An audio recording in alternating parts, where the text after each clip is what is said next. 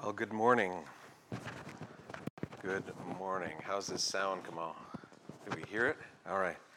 Warm welcome to everybody. Thank you, Andrew. Thank you, Ishi. Thank you, worship team, this morning. That song, Wakemaker, that's my message today. Do yourselves a favor. I don't know what kind of service you use to listen to music, but just listen to Waymaker this week. Our God is a waymaker God. He is a promise keeper. He's a waymaker. That is who he is. And I want to just call out very quickly to my beloved brother, Balaji, his wife Temi, from Nigeria. I found out in researching this that the group responsible for writing and composing Waymaker is from Nigeria. There's so many good things that come out of Nigeria. Jollof rice, the Jegede family, their children, and the Waymaker song. I'm going to do this for a second. My wife always tells me to take a second and do it, but I never think about that. There's an old Danish saying. I don't like old Danishes, but I like old Danish sayings. The saying is that eggs and oaths are easily broken. Eggs and oaths are easily broken. Our world today is in no short supply of examples of promises made and promises broken. Our politicians will famously promise you the sun and the moon and the stars to get your vote. And then they'll suddenly develop amnesia for the next 4 years as you wonder when it's going to come true. And corporations, they'll routinely pay for government fines for breaches of public trust and integrity, only to repeat the same behavior the next year and just write it off as a cost of doing business. And sadly, so many marriage vows to love and to cherish are broken long before couples are parted by death.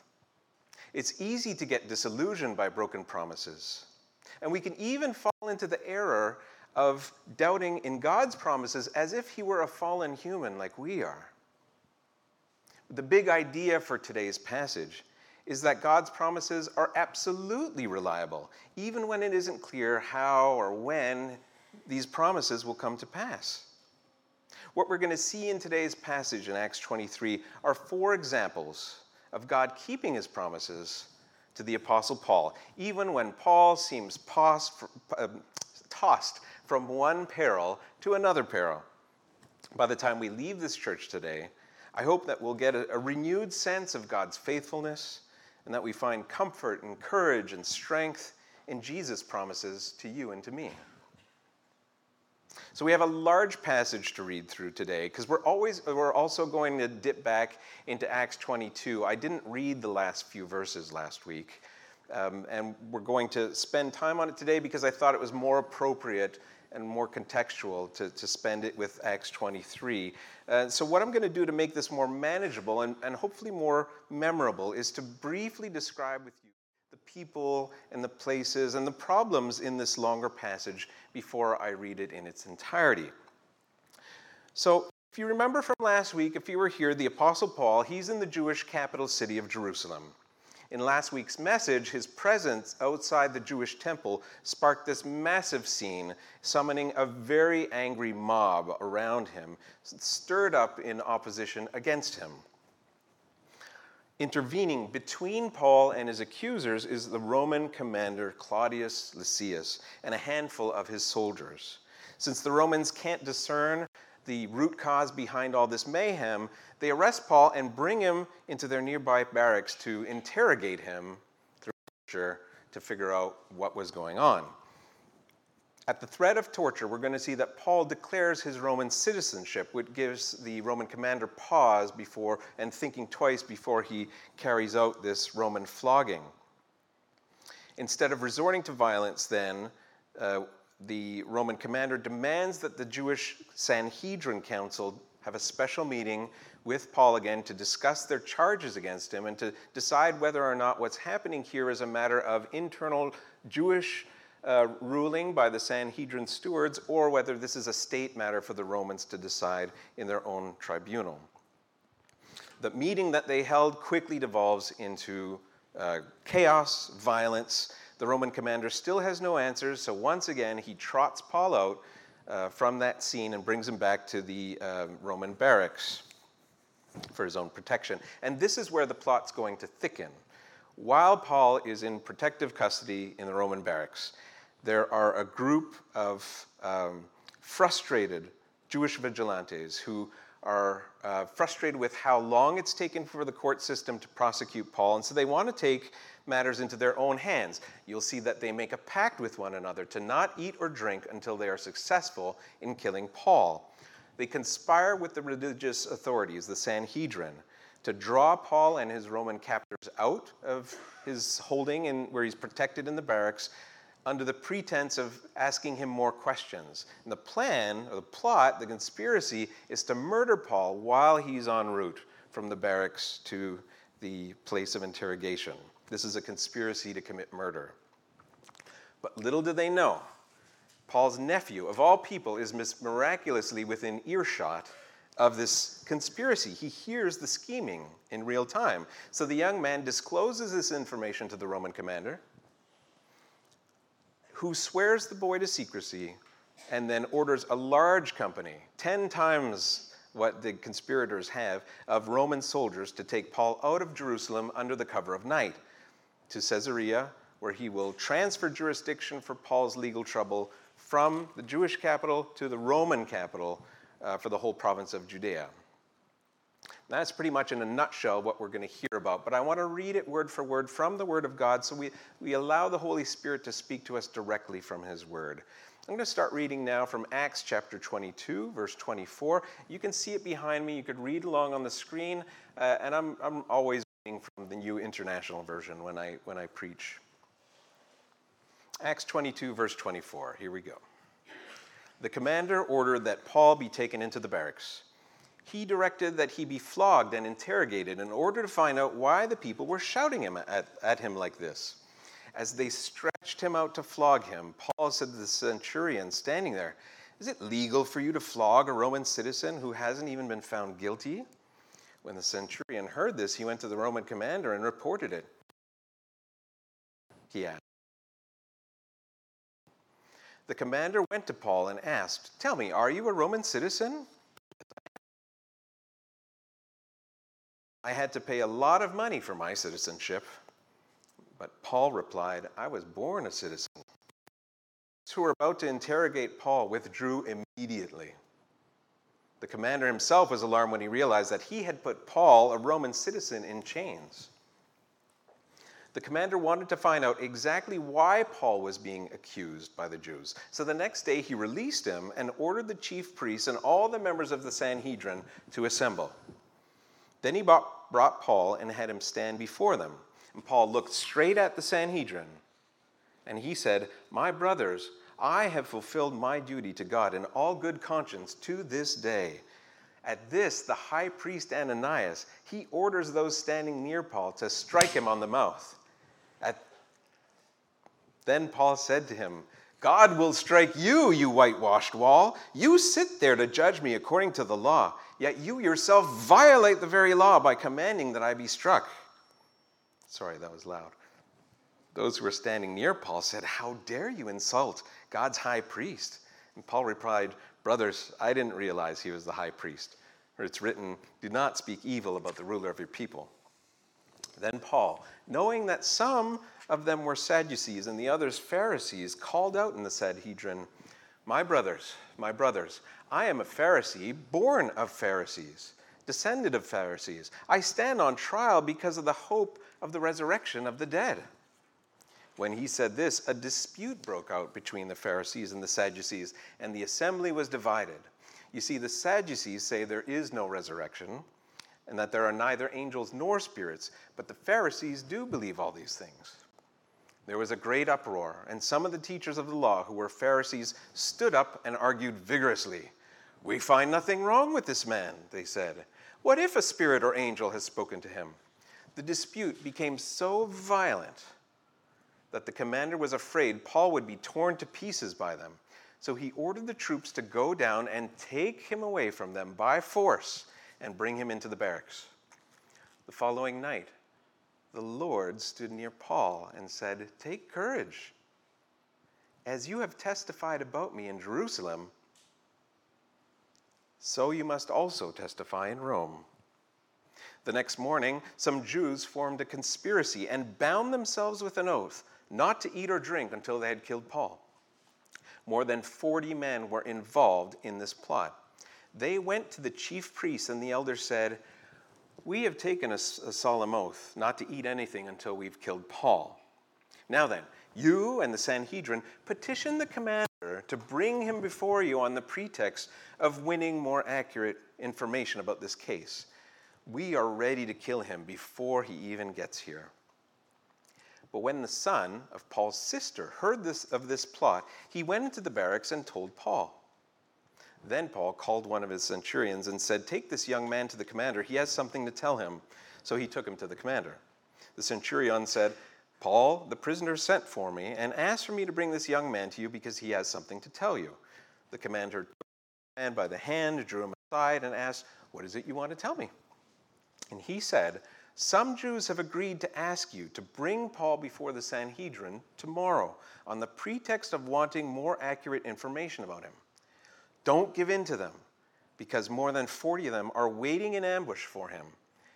They have taken an oath not to eat or drink until they've killed him. They're ready now, waiting for your consent to their request." The commander dismissed the young man with this warning: "Don't tell anyone that you've reported this to me." Then he called two of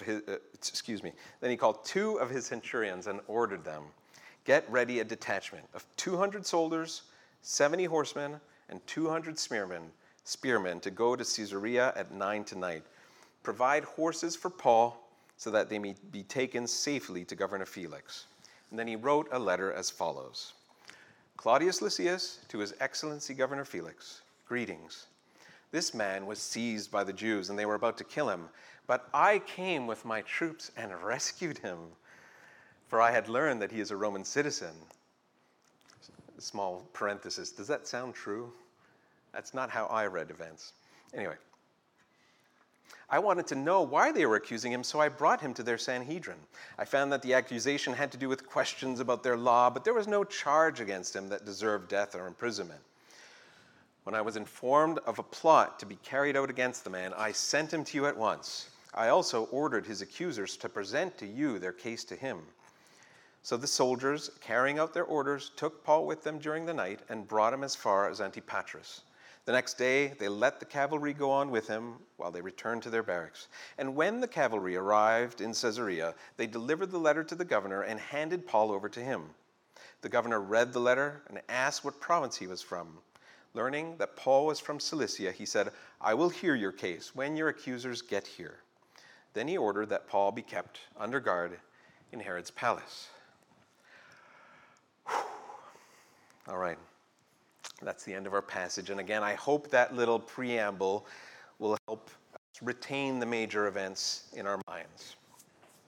Remember that the big idea for today is that God's promises are absolutely reliable, even when it isn't clear when or how they might come to pass. But how does that relate to our passage today? What promises did God make to Paul? I'm going to suggest that in the book of Acts, God makes two promises to Paul. The first promise was made about 25 years before the events in this passage and was communicated from the Lord Jesus through the disciple Ananias. I read it last week too. And here in Acts 9:15, the Lord Jesus said to Ananias, "Go, this man Paul is my chosen instrument to proclaim my name to the Gentiles and to their kings and to the people of Israel." The second promise was made during the events of this passage in Acts 23:11. In the barracks, the following night, the Lord Jesus stood next to Paul and said, "Take courage. As you have testified about me in Jerusalem, so you must also testify in Rome." These are two promises that God made specifically to Paul. Paul would preach far and wide throughout Jerusalem and all the way to the seat of the Roman Empire. And God would keep him safe and alive, at least alive, until he sees Paul through with that purpose. Now, hearing a promise from God is an amazing thing, but holding on to that promise and believing that it will come to pass, despite all evidence to the contrary, that's a very different thing indeed. Imagine how difficult it would have been for Paul to put his faith in Jesus' words when his fate seemed to be teetering between death at the hands of the Jewish fanatics and the religious order, or imprisonment and torture at the hands of the Romans. But as we drill deeper into the text, we'll notice how God's will and his purpose can use any individual and any situation to come to his desired outcome. Remember that song, God is a way maker. He will make a way, no matter how grim things may appear to our human perspective. Let's look at the first scene. It puts us back in the Roman barracks, where Paul is being prepared for flogging and interrogation. Why would the Roman commander jump to such extreme measures? Why didn't he just ask Paul to explain himself before resorting to violence? I'm not actually going to be able to fully explain that, certainly not justify the commander's actions. I can take a moment to clarify and give a bit of context as to what kind of pressure he may have been put under, as well as what the law permitted him to do. We can put ourselves for a moment into the shoes or into the sandals, as the case may be, of this Roman commander, Claudius Lysias. Now, we have to take a note that Jerusalem had first been conquered by Rome in BC 63 by the Roman general Pompey.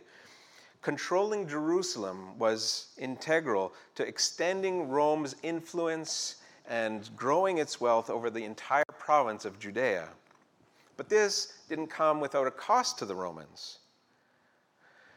In his famous work, The Antiquities of the Jews, the ancient historian Flavius Josephus, he describes the many challenges that the Romans faced over the decades in maintaining law and order and control with the conquered Jews living in Jerusalem. First and foremost, we know that the Romans discovered that the Jews had very complicated religious laws that meant very much to them, more than the Romans could comprehend or care to enforce. And so they left the policing of the Jews, according to their religious practices, to the Sanhedrin, their highest religious court, which would be led by a high priest. Now, leadership struggles within the Sanhedrin abounded all the time. It often involved manipulation and political maneuvering between the different Sadducee and Pharisee religious factions within the Sanhedrin. And it didn't help that the Romans often interfered and meddled in appointing or removing high priests to make sure that they were friendly with the Roman occupiers. It's important to note that, yes, Jerusalem was policed by the Sanhedrin, but Roman governance was done by the Judean governor, Felix. That included taxation of the Jews, that included installing a military garrison in Jerusalem, and that included the regular cultural differences that would exist between the Jews that lived there and the Romans who had their own culture and ways of being. This led to wave after wave of popular unrest. By the time of Acts 22, this led to the emergence of a new revolutionary group of Jews called the Zealots. This group would ultimately spark the Jewish-Roman War not many years after the events of Acts 22, from 66 to 70 AD. So what does this mean for us? For the Roman commander, this all added up into a formidable amount of political pressure for him to ensure that the city, Jerusalem, remained lawful and orderly, free of crime, definitely devoid of any political uprisings or political sentiments against the empire. And if he couldn't maintain law and order, if he couldn't quell any uprisings, guess whose head Caesar would be calling for? So imagine his perspective. He sees the tremendously volatile response Paul received on his arrival to the temple back in Acts 22. This wasn't just a mere skirmish. People were ready to murder Paul in the streets. Completely unacceptable behavior in a Roman-controlled city. Now, the commander assumed that the root cause of this strife was religious in nature because of how the Jewish community was. But he couldn't actually understand what was going on. No charge was laid that he could hear or understand. So he figured he would take matters into his own hands. And as barbaric as it sounds, Roman law made it perfectly legal for this commander to have someone flogged to extract information from them or to get a confession, if that person happened to be a slave or an outsider, what they would call an alien, someone who is not native to Jerusalem. And while Paul has received beatings in the past, he's been beaten by a rod, he's been beaten by a whip, he has never faced up against a Roman scourge. Now, according to New Testament scholar Ben Wither III, which is a very lofty and pretentious name, but he's an excellent, excellent commentator. This Roman scourge, which is a noun, it's not just a verb, but it's a noun, this scourge was often constructed with a wooden handle and with lead pellets or knuckle bones, but could also be made with wires with ends bristled. This instrument would be used on the subject's back and could tear flesh and so maim a person for life or even kill him if used repeatedly. So Paul's in real trouble here. This isn't just like a spanking. This is a proper beating. He doesn't have much time at all as the Roman soldiers stretch out his back to have a full surface area to administer this flogging.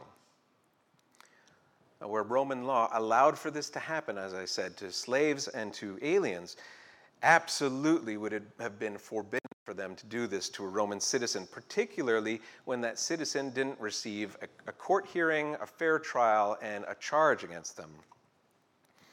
The ancient Roman lawyer Cicero once said, "To bind a Roman is a crime, to flog him an abomination, to slay him an act of murder."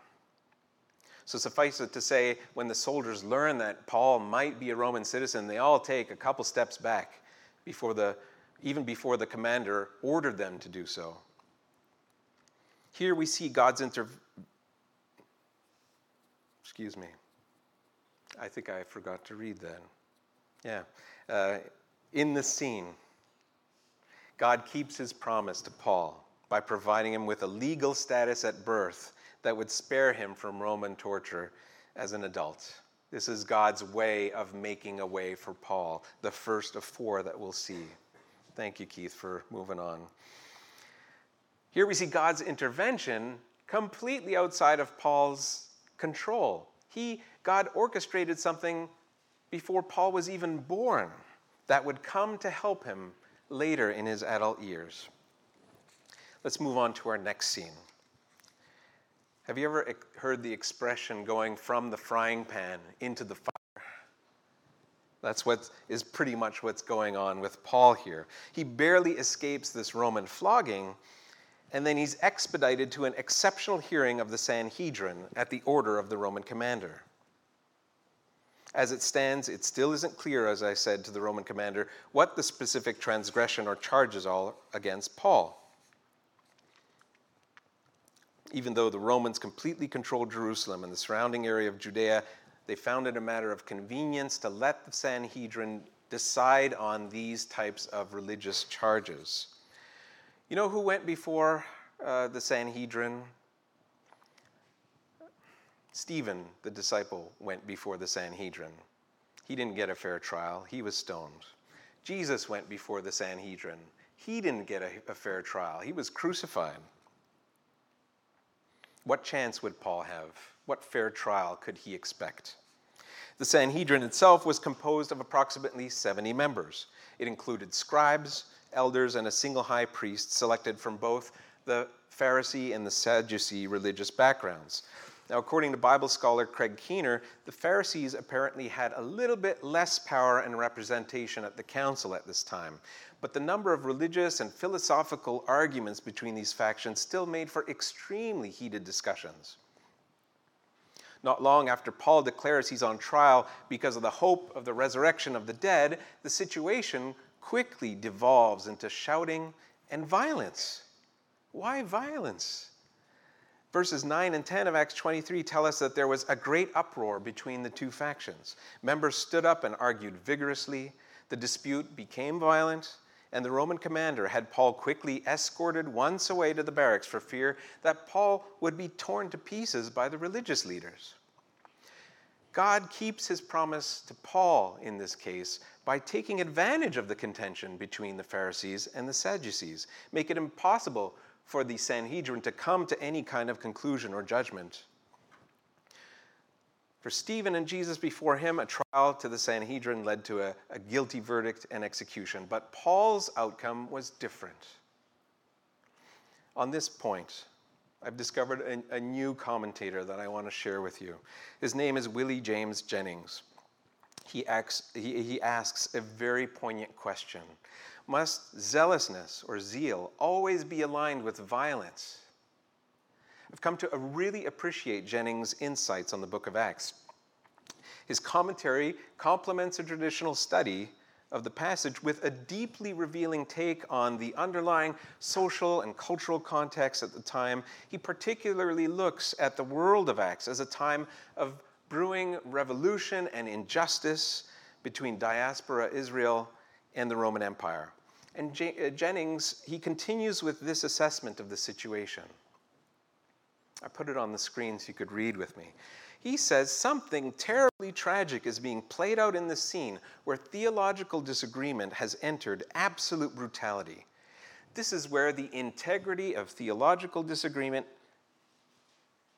discourse collapses. It doesn't collapse in its coherence or its incoherence of the ideas or at the warrants for its claims. It breaks apart precisely at the place where fear becomes focused on just one person. And then hatred gives birth to desire to silence and destroy. This, he says, is the well-worn path of theological minds that must have their way, so utterly convinced of their clarity that they listen to their opponents only to find an opportunity to shut them up or unleash violence on them. Do you see what I mean by this being a riveting commentary? It's absolutely exceptional.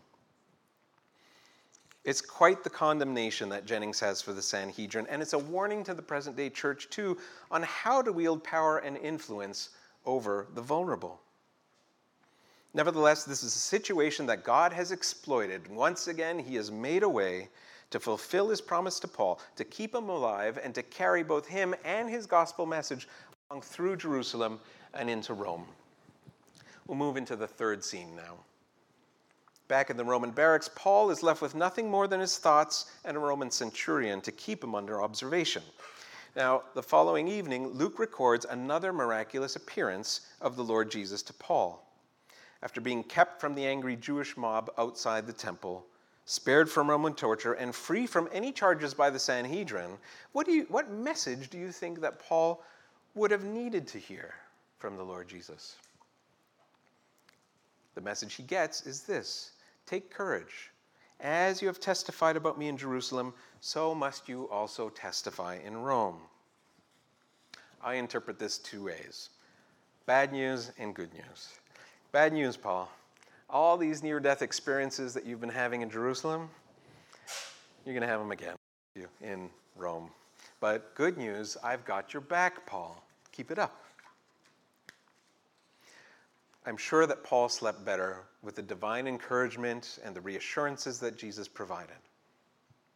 And that following day, Paul got an unexpected visitor. We heard the story of how his nephew, his sister's son, somehow, miraculously, out of all people, what are the odds that he would hear this very specific plot from these Jewish zealots? Their conspiracy, which implicated the religious leaders, simply required calling another fictitious meeting of the Sanhedrin under false pretenses so that they can assassinate Paul during his prison transfer, just like some kind of Hollywood gangster movie, you know. Earlier, I mentioned all the different political and religious factions that are involved in this scene in Jerusalem. We have the Romans, we have the Sanhedrin, we have the Pharisees, we have the Sadducees, and we have the Zealots. And there's a sixth group I hadn't yet mentioned. This is a new group. If you can imagine, there was a group even more zealous than the Zealots because they were a splinter group, an extreme splinter group that splintered off of the already extremist Zealots. And they were called the Sicarii. The Sicarii were one of the earliest recorded groups of organized assassins in world history. Sicarii is the Latin plural for dagger man or dagger wielder. They were so politically motivated to resist occupiers and to punish known collaborators that for them violence was not a problem to achieve their ends because the official court system would take too long. This guy, Ben Witherington III, noted again in his commentary that these revolutionary-minded Jews considered some assassination as pious acts. And in history, Herod the Great had once executed 10 Pharisees who had formed such an association by oath for the purpose of killing him. Now, in this instance that you see, God keeps his promise to Paul by miraculously placing his own nephew within earshot of the conspiracy to commit murder. What are the odds, really, of Paul's nephew hearing this and taking action? This brings us to the last scene. Our passage culminates with a daring nighttime escape from this orchestrated attempt on Paul's life by religious assassins. Considering the many perils facing the political future of our Roman commander, he takes no chances.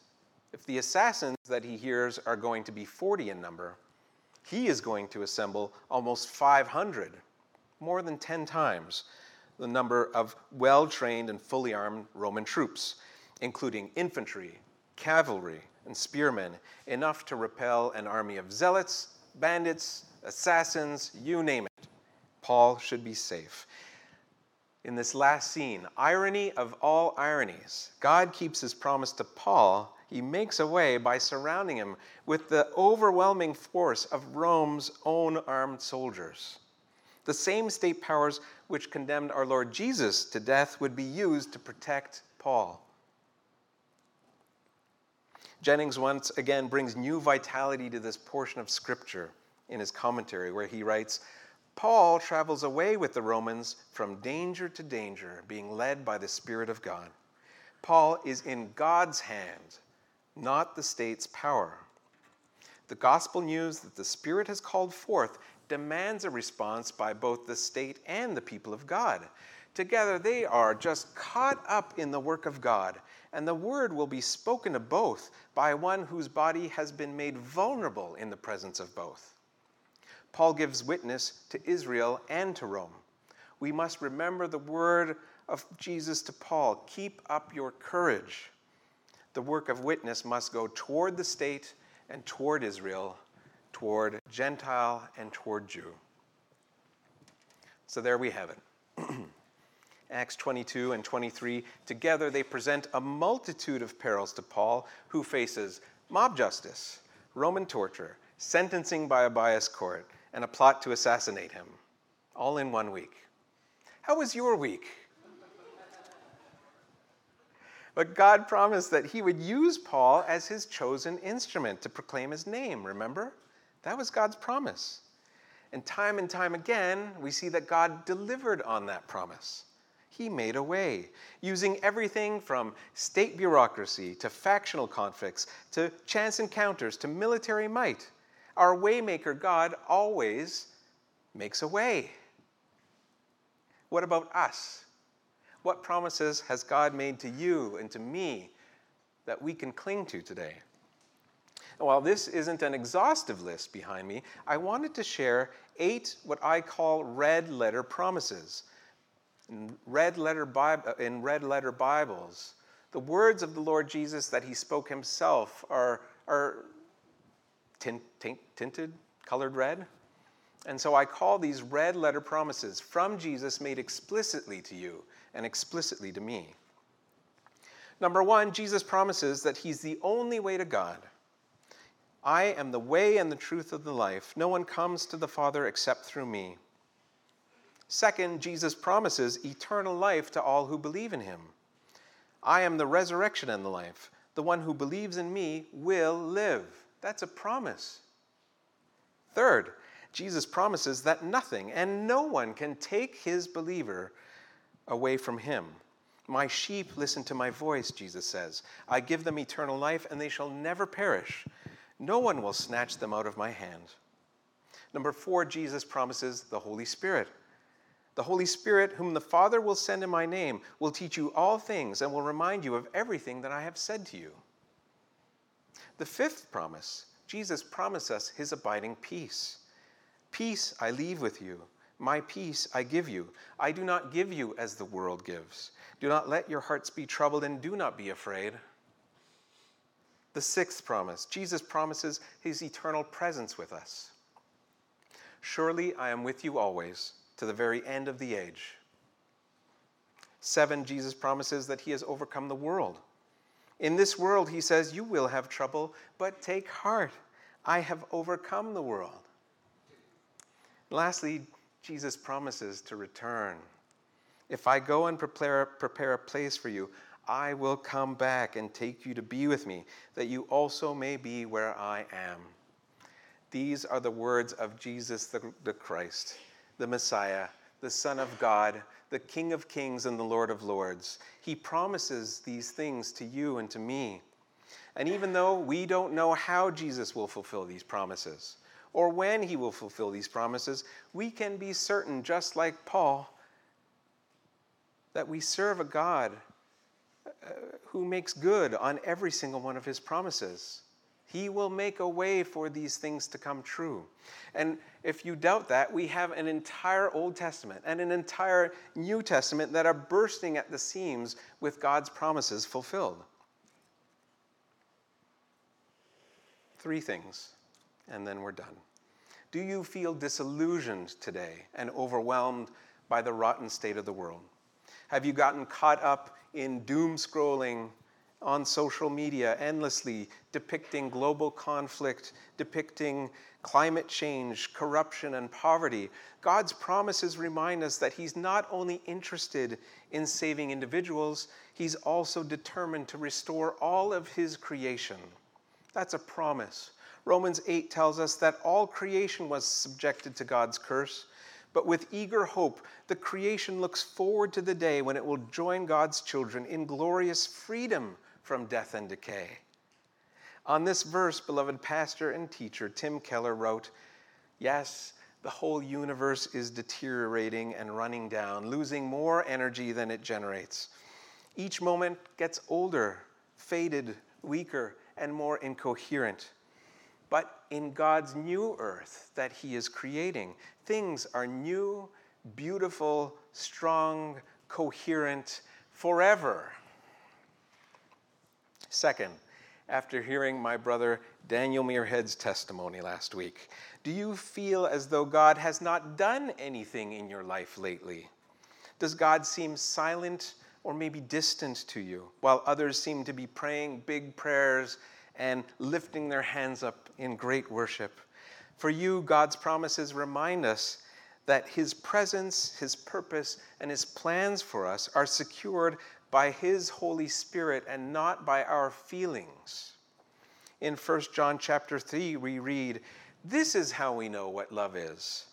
Jesus Christ laid down his life for us. This is how we know that we belong to the truth and how we set our hearts at rest in his presence. If our hearts condemn us, we know that God is greater than our hearts, and he knows everything. And this is how we know that he lives in us. We know it by the Spirit he gave us. And thirdly, maybe you're like me in some of the mental health struggles that I've shared with this church in the past. Do you feel anxious about tomorrow? Do you feel uncertain about your future, about your career, about your health, about your loved ones? God has promises for us too.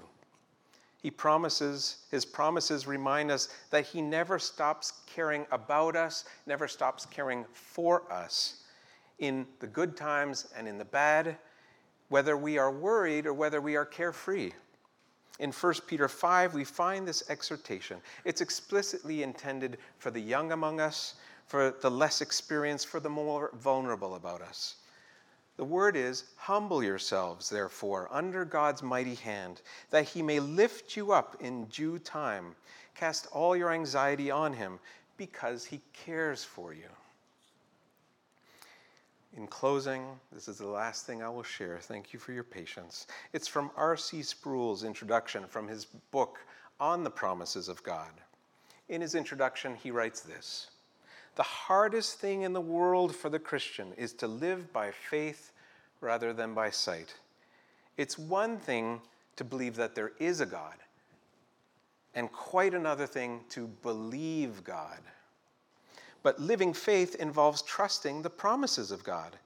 Even when everything around us seems to testify to the futility of our lives, causing us to lose hope, we are in a covenant relationship with God. Therefore, we are people who live by trust in his promises. We break our promises to one another. We even break our promises to God. But God never breaks his promises to us. So be encouraged, Rosemount Bible Church. Our God is a waymaker God. He is dependable, his promises are dependable, and through them we can have gospel-changed